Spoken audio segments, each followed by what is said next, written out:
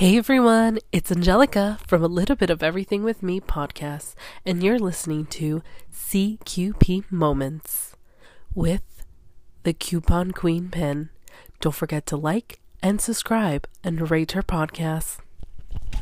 Hello everyone, and welcome back to another episode of CQP Moments.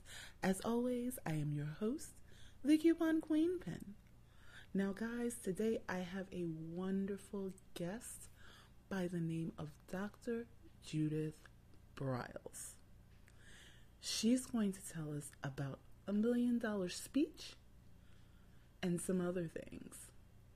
So, before we get into everything with Judith, let's take a moment out for our sponsors and we'll be right back.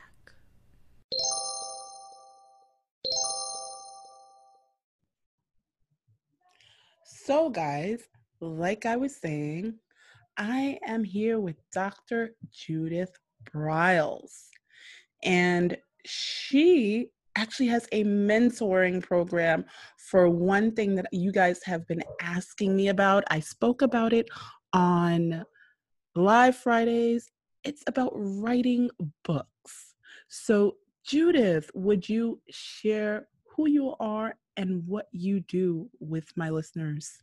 Oh, hi, how are you today? I'm known as the Book Shepherd, and I work with authors all over the world to create books they don't, or they never regret. Maybe I'll just say it that way, because 18 of my, 37 books now have been published with the big boys in New York. I will share with you.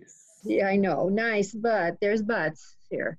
Only two I have loved. I have apologized for book covers, for the way the layout looks crummy, that, I would never write the back cover the way they do it. And that it was, back in the year 2000, when I had one of the groups I was speaking for came to me and, could you contact your publisher to see if they could, get us a discount if we got a few books. Well, here's the truth. I had just taken back the rights of that book from the publisher, and I bought the remaining stock. Existed of 60. So surely that a few books is less than 60. At least that was my interpretation. So I said, I'm sure I can get you a discount. How would 25%? They said that would be great. And then they said, and we'd like 1,000 copies. Well, go. Oh my gosh, that's not a few books. No, no, not at all. So, since I had said sure, what I had to do was to really jump in the publishing pool and figure out how to do this thing. And once I did, I never looked back. People ask me, would you publish with New York again? The answer is, if they offered me so much money, and I'm talking about so much money, I wouldn't care what they did with it. The answer is yes. Okay. But you know what? I do care. I care how a book looks, how they feel, how it presents. Right. And then that when I look at the whole thing of publishing, it really comes down to four things now. It's about control. I really want input of how a book looks. I want input how it reads. I want input that I won't have regrets. So control. Right. But how would a person that is just starting out get that control? I mean, like, you've written quite a few books, so how would a person just starting out get that control? Well, that's such a great question. You learn how to do it. You learn what the steps are to publishing, which is what the mentoring program can do. But the mentoring program, as your question started, it covers so many things. The mentoring program, I always ask the client, what's your objective? And it could be multiple. It could be from building a website, which I don't do. I have people on my team who do that. It could be from creating a marketing plan. It could be from, getting snappy and sassy on social media. Right. I never know what the objectives are, but the mentoring program starts, what's your objective? If your objective is, I want to get my book written and published, okay, that's objective number one. So then we start through that process.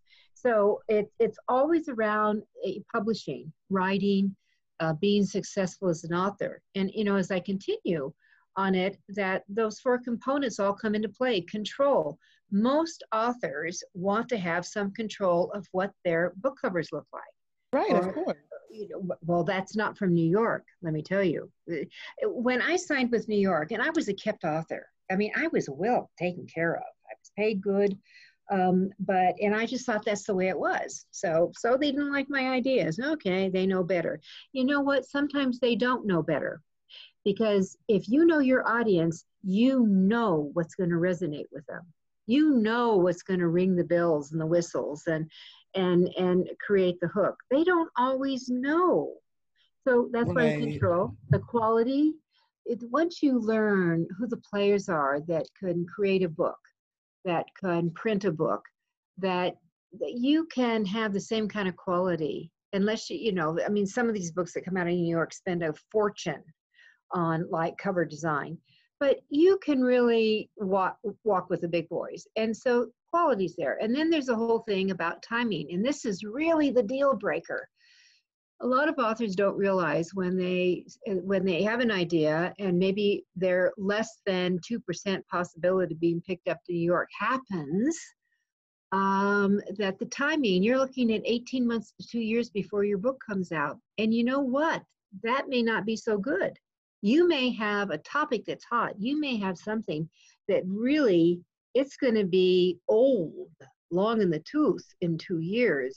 That's right, because that's what I was thinking. And this is just me thinking, but I always thought, like as soon as I bring it to the publisher, they'd work on it. If they like it, they take it and it's off to print.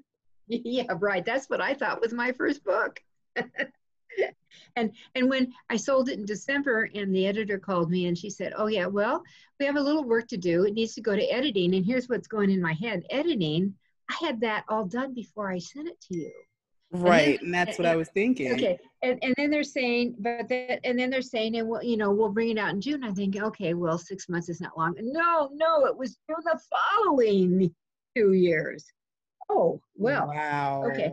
But I didn't know any better. Okay. And there's reasons for some of those delays, but if you get wise, that you can, accelerate that huge exponentially. And then, so that's the timing. So fiction people, they have more time in their arena. Nonfiction people often do not. And then the fourth component is called money. Once you learn that in the old days, let me tell you what the royalties in old days, they paid 10% of the first 5,000 copies sold on the retail price, and then another 5% on the next 5,000, and then another 5% if it went over 10,000. That was on the retail. So let's say your book's $20. So I am going to get $2, and then I can increase it, to $2.50 to $3 a book. That was the typical. It changed. It changed dramatically in 2000 when Simon & Schuster decided, and Simon & Schuster was one of my publishers, decided we're going to reduce you all to net. That means net. Really? Yes, and that's the typical contract today. Net is at least half off. So my $20 book is now $10, and now I'm going to make $1 a book, and that was for hard copy. Trade paper is going to be maybe 7%. So then you start realizing, well, gosh darn, if I learn this business, and that's one of the things we'll do in the mentoring, you're going to learn the business with me. That if I figure out how to sell books, I can sell them and make more money if, number one, like I have a book called How to Create $1 Million Speech, which is how I sold 1 million copies of my books. If I can start speaking to groups of people who want to hear my message, and they're going to pay whole retail for the price, golly gee whiz, I'm going to get all the money. Okay, now we're talking. You can make a living with your words in your mouth, and that's what I'm a huge proponent of. Let me tell you, I'm a huge proponent of that. Really? Mm-hmm. Well, I know I teach a class. In fact, it's going to be at the end of next March. And my Judith Browse Speaking Unplugged is a 2-day intensive with me where I show them how to take and structure a talk, turn it in, how to find the gigs, how to get your contracts. In fact, for all of you who are listening in, there's a whole chapter just on this is what I'm going to give you my contract that I paid $1,000 for an attorney to do. But you got to contract, and I explain why this line is in it and why you want it to protect yourself, that kind of stuff. Nice. So, and I think, to me, that is one thing that people don't do is we always hear, okay, you have to sign a contract, and they tell you to read the contract carefully, but they don't tell you what should be in the contract. And why it's there. Yes. Right. It should be in, and explain why. Like, years later, I had a weird gig happen. Rarely did I ever have a cancellation on a speaking gig, but it was with a group, but it was absolutely a perfect reason. Now, if anyone cancels on me, they have to pay my fee, but I always tried to work it out, say, okay, let's get it postponed and we'll do another date. I just didn't want to really operate that way. Right.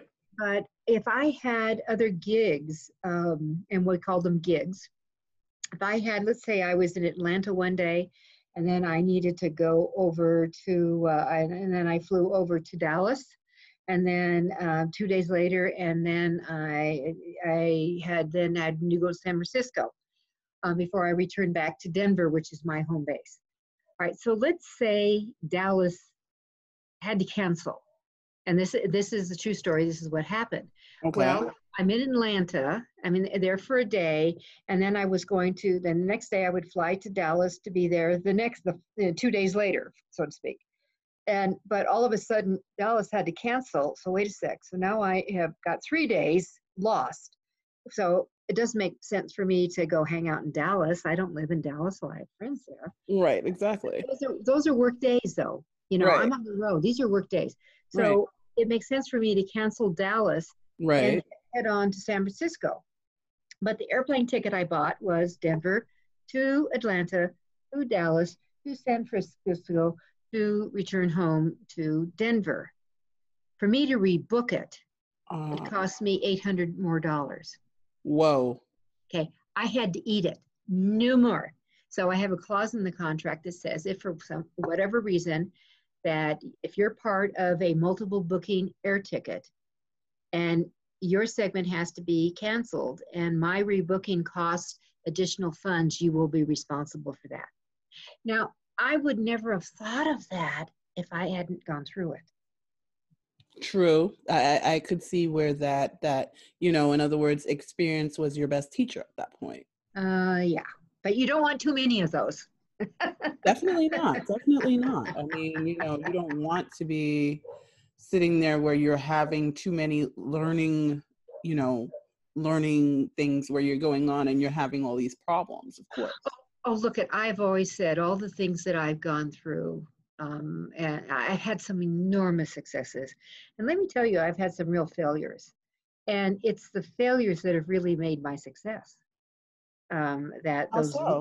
Well, just that you learn. One of my biggest books was written. The first, let's say, first part of the journey of those books and topics was written in 1987, and it came from $1 million investment, where that one of my partners, actually, she had become a good friend, embezzled $1 million from a loan I had personally guaranteed. Oh my God! I ended up homeless. I lost everything. Lost my health. My son died in the middle of it. It was just a horrible, horrible time. Oh. From that, I went back to school to try to save on behalf of other people who also were losing money, try to save all our investment. And that, she just filed bankruptcy and walked away. And from that, I went back to school during this time. I'm trying to turn this project around. And I got my dissertation. My topic was on ethics.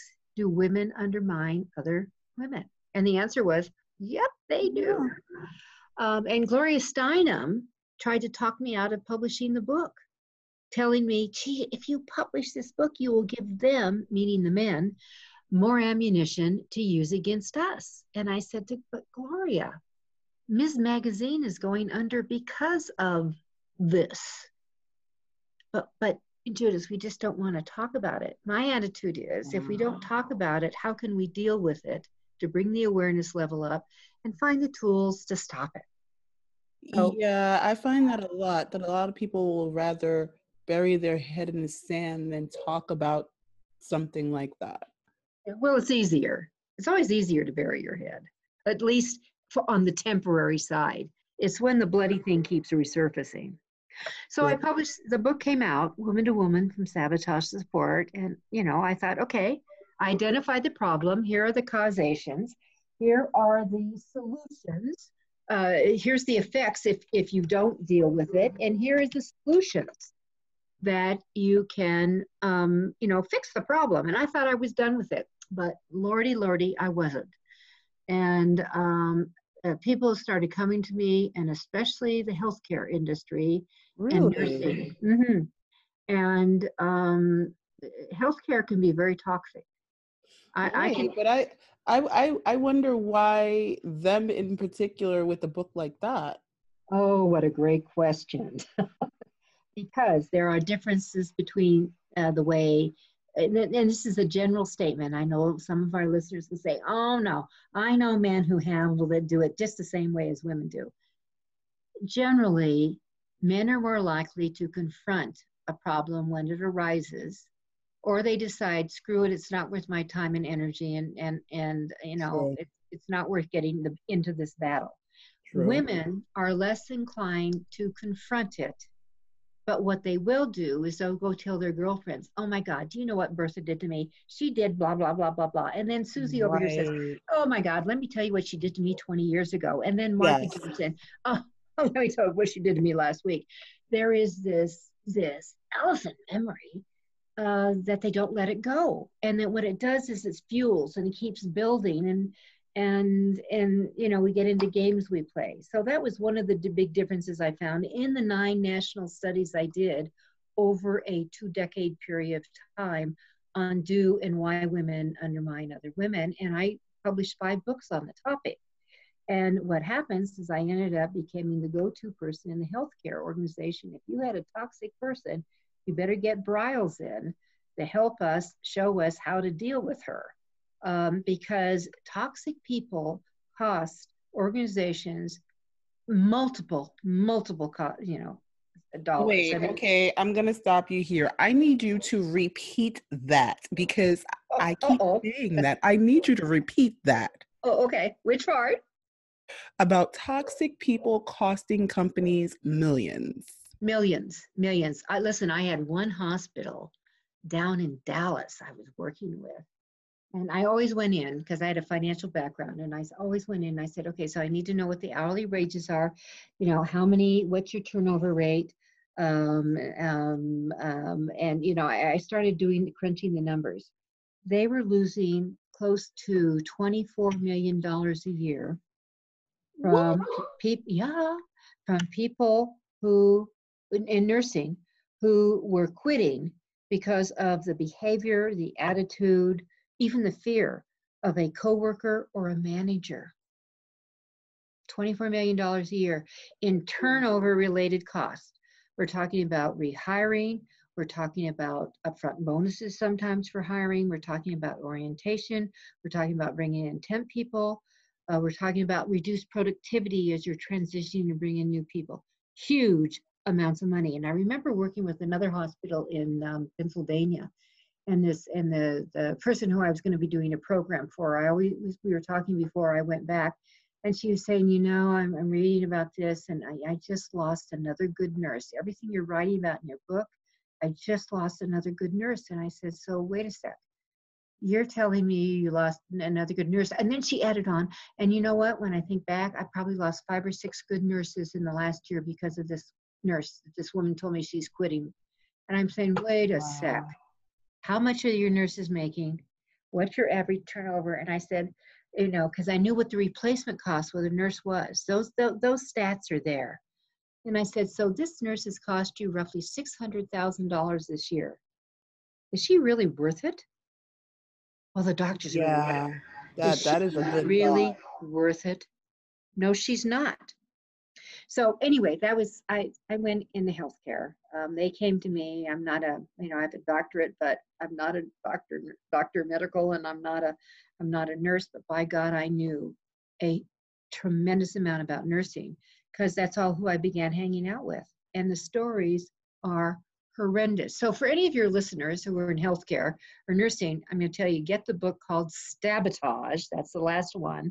How to deal with the pit bull, skunks, snakes, scorpions, and slugs in the healthcare workplace, because it's for you. Well, let's put it this way. Anyone that has a toxic coworker should get the book Sabotage. It does, and because it has a very cool, I'm really embarrassed to share. It took me 20 years to come up with a new script for conflict resolution, because the old goes something like this. When you, I felt, because, and in the future, this is the behavior I want you to do.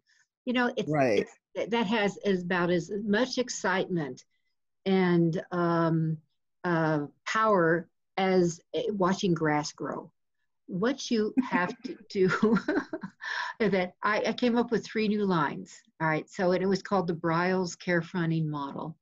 And it was when you, I felt, so when you took credit for my work last week at our staff meeting, right? When you, I felt pissed. How'd you feel? Because it looks like you not only take credit for my work, you take credit for everyone else. And that's not being a team. Now, here's the new line. Was it your intent to take credit for my work, steal my work, and others? And you don't say another thing, you put them on the spot. Now, most likely, they're going to come back and say, oh no, you misunderstood. You misunderstood. And the thing is, guess what? They know that you know.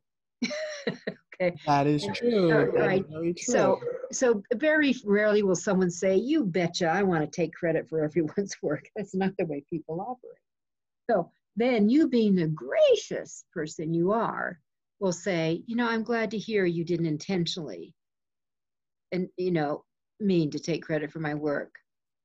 But in the future, I want you to not only acknowledge what I do, but as well as everyone else on our team. Right. Here's the new line. Are you committed to do that? Ooh, I think a lot of people have a problem with that C word. It's you. I get it. Are you committed to do that? Now, this is where you go silent again. There's only 3 responses. Yes, no, or maybe. No and maybe mean no. True. And I say that all the time. I tell people all the time, when someone tells you maybe, more than likely, they mean no. Oh, yeah. Oh, yeah. It absolutely. I come from a sales background also. Maybes mean no. All right. So then we have one more line. This is our parent now coming in. This is your parent side coming in, and it's called the consequence. Okay. Okay. If there isn't a change, this is what I'm going to do. Okay. Now you could, you're going to get fired.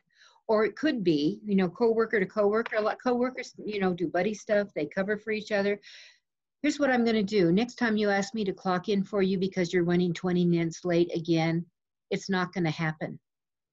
Next time you ask someone to give you one of their vacation days because you're putting together the dream trip of a lifetime, don't count me in.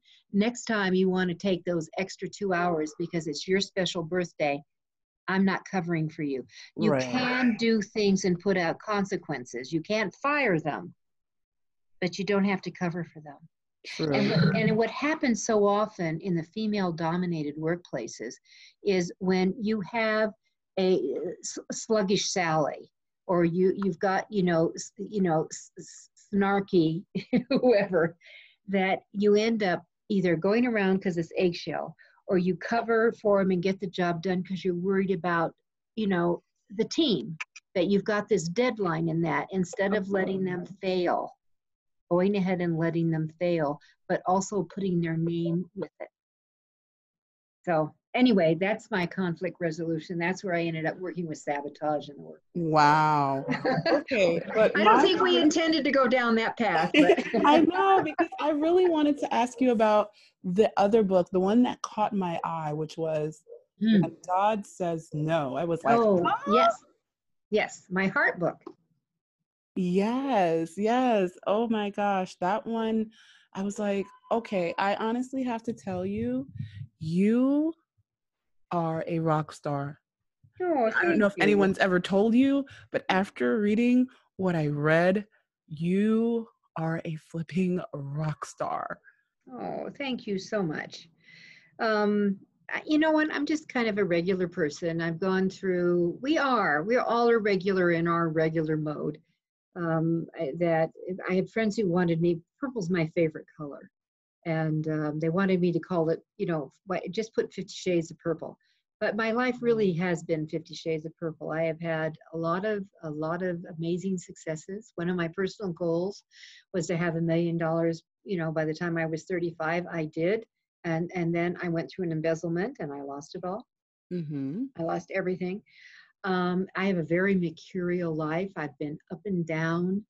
For our listeners, 2 of my children have died.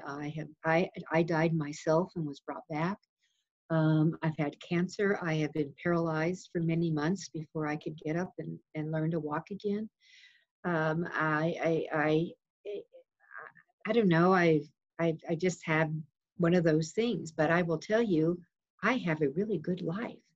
I love what I do right now. I love working with authors and bringing their voices and their books alive. I love seeing them accomplish wonderful things. And my life is kind of like I wrote it in the book, like a rose. It's got fabulous colors. Oh, lovely, lovely fragrances, and just horrendous thorns. That's But the funny thing, it was like, okay, I looked at the book at first and I'm like, okay. And honestly, I'll be very honest. I was like, what the heck does she mean when God says no? Like, how dare she? And that was like my first thought. And then it was like, when I realized, I was like, okay, how to get your yes out of all of those no's? I'm like, oh, okay, I was looking at this wrong. And so I have to apologize to you, because even though you were there, I kind of had a fight with you in my head. But yeah, and I think that's really what it is we never get to the point of, and just to read all of the things that you were going through, and to hear you say at this point, I have a really good life. I do, yeah. It's like, what? So yeah, and you didn't get, I think the amazing thing to me is you didn't get stuck there. Well, there are times you do get stuck a little bit. A little bit, but I mean, you didn't stay there. You didn't live there. No. I mean, when my baby died, I went into God. I almost became a hermit, and I painted. I listened to music, and I was music, and I did watercolors and things like that. And I painted a scrapbook for a dear friend who was president of our organization. I did her whole year in a scrapbook, and I painted every bloody page.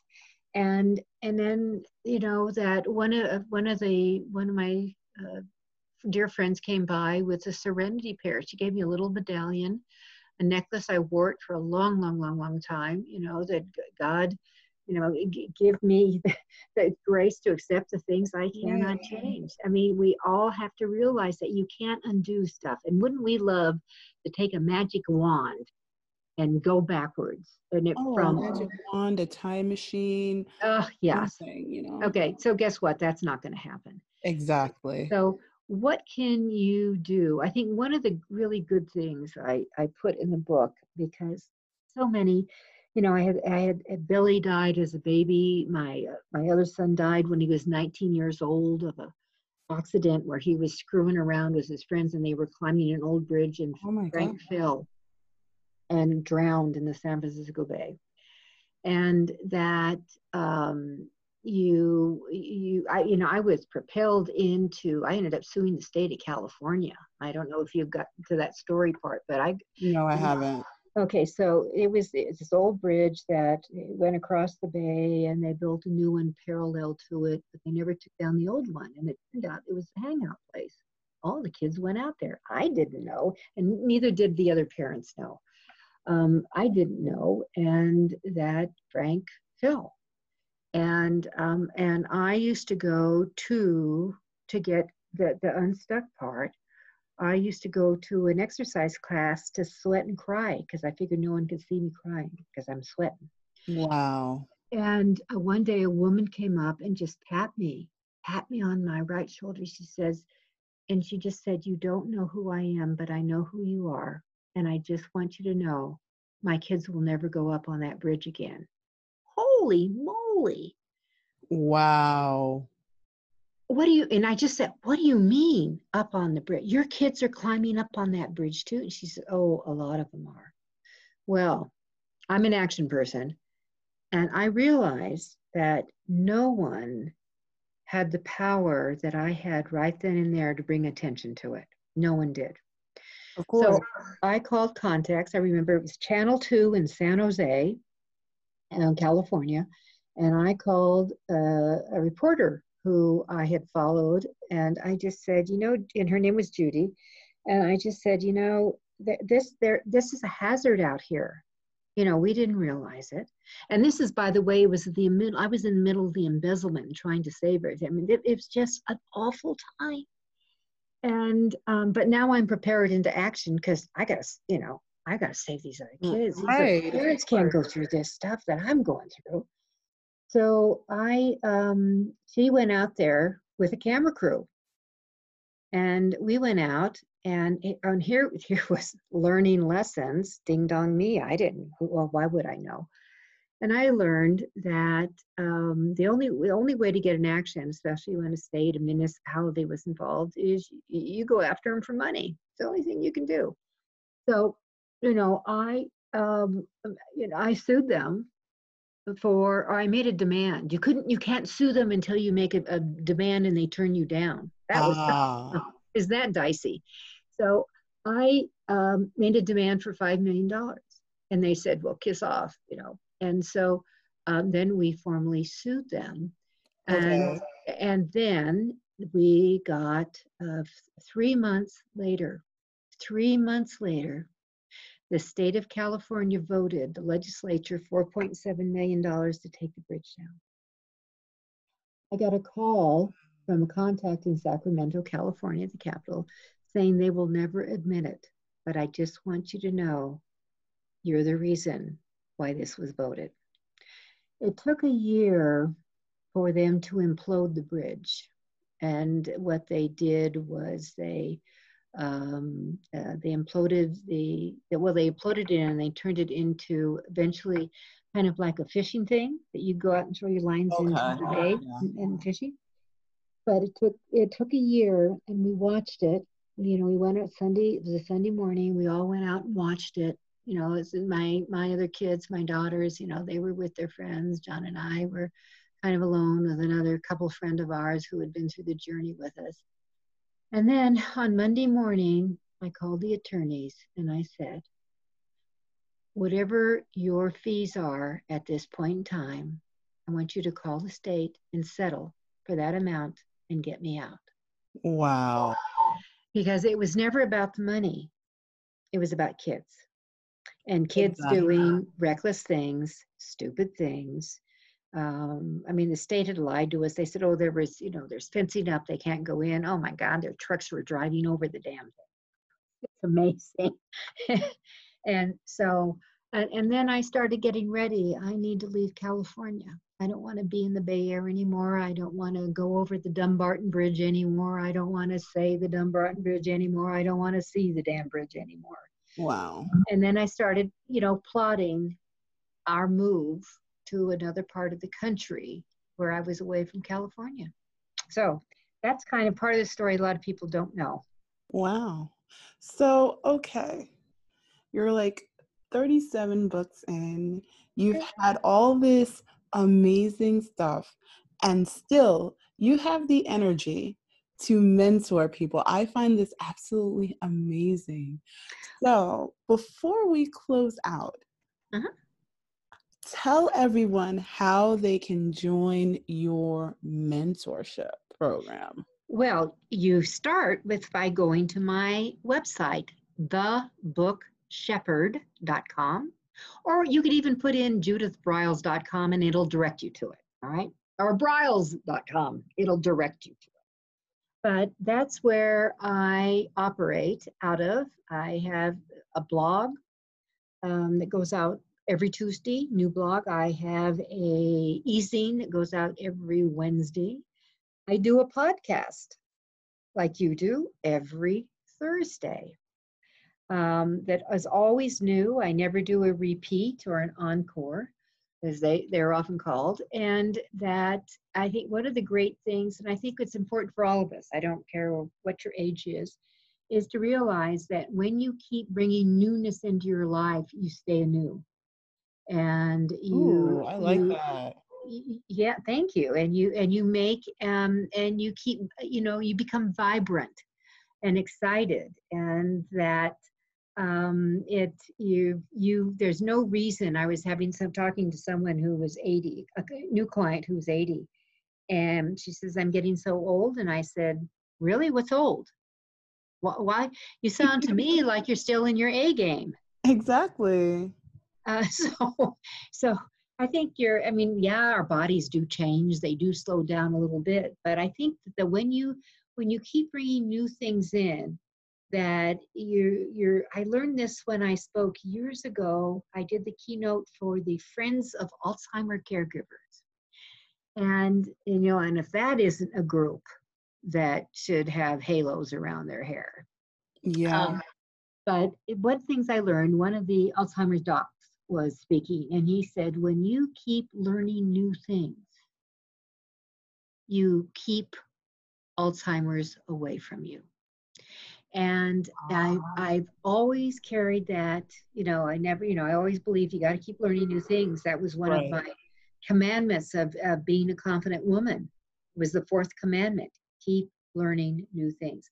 But when he said that to me, and I was speaking to this group on the Confidence Factor, my book, that when he said that was a light bulb thing for me. You've got to keep learning things to keep that brain rejuvenated.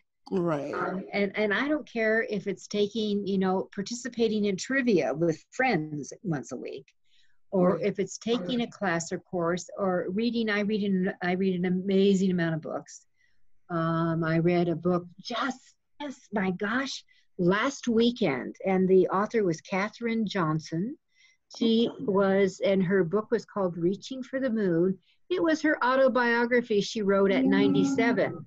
Got it? And Katherine Johnson was the whiz brain math. Right. She was one of NASA's first. Okay, yes. Most people don't know this, but the computers are actually named after the people because they did all the math computations. So she was one of NASA's first computers.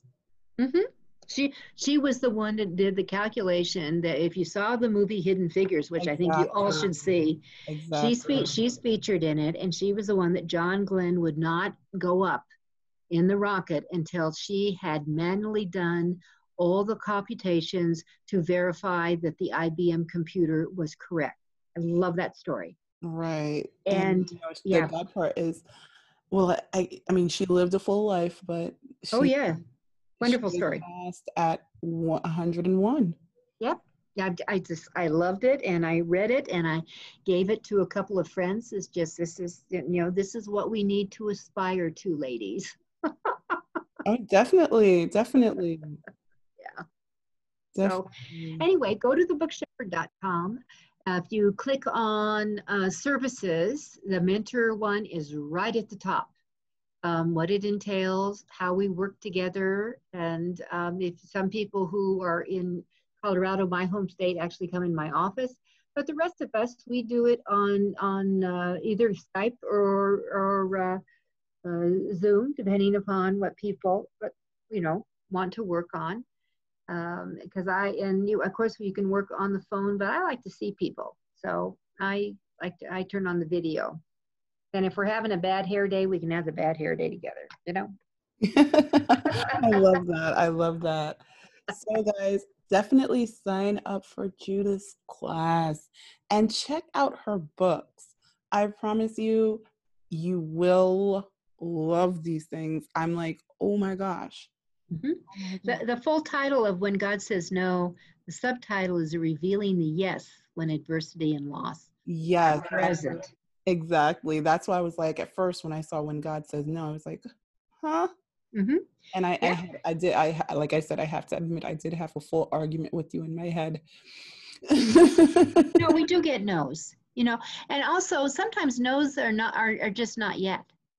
Yeah. Understand that. Sometimes they're not yets. And the reason, and also God can say no because He's God. He can.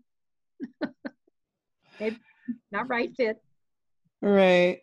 So, Judith, it has been amazing having you.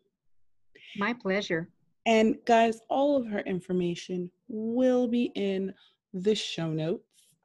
And if you write another book, I would love to have you on again. I'm pretty sure you've got a few more in you, at least. Oh, yes, yes. Well, we already mentioned, you know, how to create $1 million speech, which is, you know, what it could be. Maybe it's not, you're not going to get paid for it directly, but it could be you're negotiating for a raise. It could be so Right. many different things that happen. I'll tell you that. I'll tell you the title of my next book I'm working on, Okay.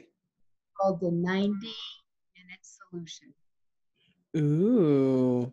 So, guys, be on the lookout for the 90-minute solution. Yeah, that'll be. I don't know if I'll get it out this year, but it's on my. I have a writing retreat set up in November to sit Okay. down and write the whole thing when I'm gone. Wow. Okay. But again, Dr. Judith, it has been amazing having you. And I cannot wait till the 90-minute solution comes out. And like I said, guys, definitely check out her website, check out her books. They are on Amazon, or you can go through the website and get her books. Or if you want to sign up for her mentorship program, definitely do that. Check out her blog and her podcast. You're another one. I'm like, dear goodness, does she sleep? That's what the 90-minute solution's about, because people always say, "How do you do what you do?" Well, that's where we're going to do the reveal. I see. I see. Well, again, thank you. So, guys, this has been amazing. And thank you again. Again, thank you. I hope you guys liked what Dr. Briles was saying. And if you're interested in her books or in the mentorship event, definitely go over to thebookshepherd.com or judithbriles.com. Her information will be in the show notes, so you won't have to worry about missing it. And if you want to drop me a line, ask me a question, or anything like that, you can do it on the Facebook page, the Coupon Queen Pen Facebook page, or on Instagram at Coupon Queen Pen 001, or on Twitter at Coupon Queen Pen. And as always, guys, be good to yourselves and be good to each other. And happy shopping.